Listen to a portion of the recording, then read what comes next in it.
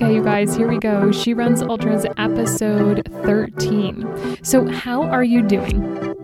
Seriously, how are you doing? I'm going to bet that most of you guys probably answered that with good or fine or some version that's pretty darn close to that. Am I right? Here's the thing. I don't want you to just automatically answer good or fine. Those are way too easy default answers. Really pause for a second and do an assessment of how you feel and put some concrete words behind it. I guarantee you there's more than a few of you out there listening to this and thinking like she's gone too woo-woo on me.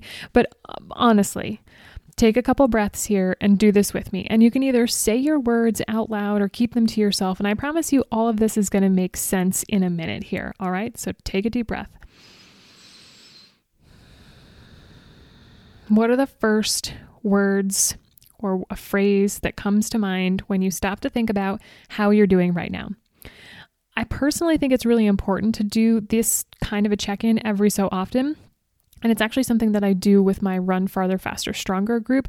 Every Monday night when we meet, I ask them to give me one or two words or even a phrase that describes how they're currently feeling or how they feel about the week that's coming up.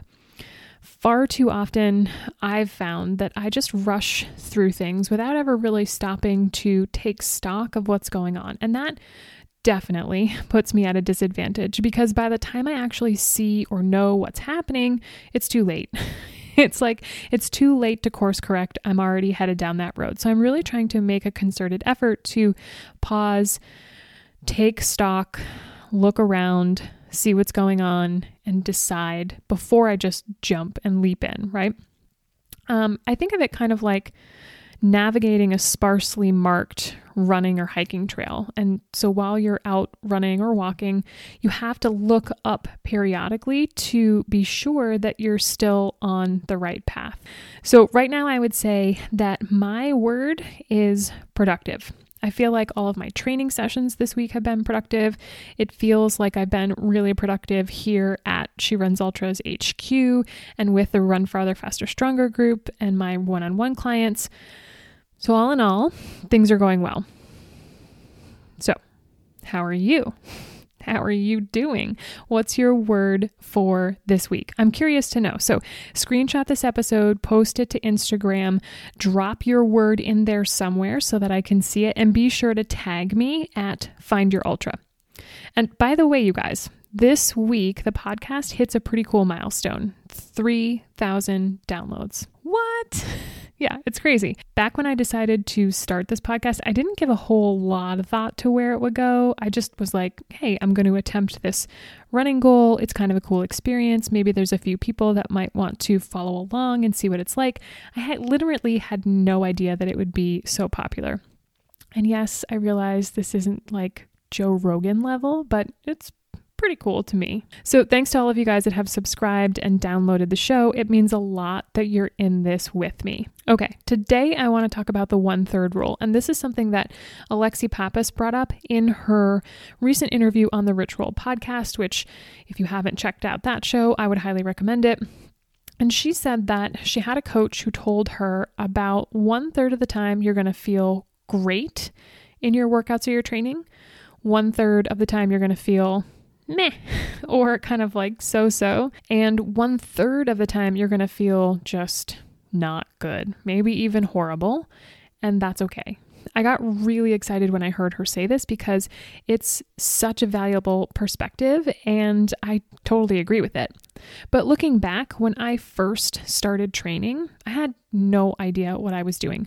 I was just going out for runs and most of the time it sucked. And I thought I must be doing something wrong because I'd see all of these other runners out there and everything just looked so effortless for them and like they were eating rainbows and unicorns for breakfast, right? And here I was on the perpetual struggle bus and feeling like I took a wrong turn at Albuquerque, a constant thought loop in my head of what have I done? And now, 10 plus years later, I can see things a little more clearly. And some days are going to feel amazing, but not every day. And there'll be a lot of days that feel kind of in that middle ground, like meh, somewhere between good and bad. And then there are days that are going to be just an absolute shit show. Either nothing will go right, or you'll feel like shit, or both. And I've had plenty of those. And just to reiterate, all of it is healthy and normal. Okay? So don't worry. You're okay. I think that if you're in a place where every day is just fucking amazing, then one of two things is probably happening. Either you're working way below your capacity, or you're delusional. No, just kidding. You're not delusional. But even if you are an optimist, not every day is filled with rainbows and unicorns, or alicorns if they're more your style. On the flip side, if every day feels like the worst day ever, you're tired, sore, worn out, exhausted, that's a problem too. Feeling like that means that it's time to take a step back and recalibrate. Because like the overarching theme of your annual training plan should be forward progress, and you should feel like you're on the right track so that when you have a bummer of a day or maybe even a week, you know that you have a strategic plan that's putting you on the right heading to take you where you want to go. So if you start to get to a place where you're not making any noticeable progress and you're constantly feeling like shit, that's a sign. Don't blow right by it. It means that you maybe need to just take a break, or it might mean that your plan needs to be tweaked, or maybe the issue is that you don't have a plan at all and you're sort of just stumbling around in the dark trying to find your way there. So think back to the beginning when I asked you to come up with a word to describe how you're doing. Does that word give you any insight into what third you're in right now? What's a word that you would have used to describe your training last month? What third is that representative of? Right? So can you kind of see where I'm going with this? I wanted to talk about this so that you can kind of keep this idea of the 1/3 rule tucked in your back pocket and visit it every so often to evaluate how your training is going. Don't just blow right through the whole plan and not participate in the process. All right? And the other reason that I wanted to talk about this today was because I think, like with the rest of social media, our tendency is to only post and talk about the good stuff.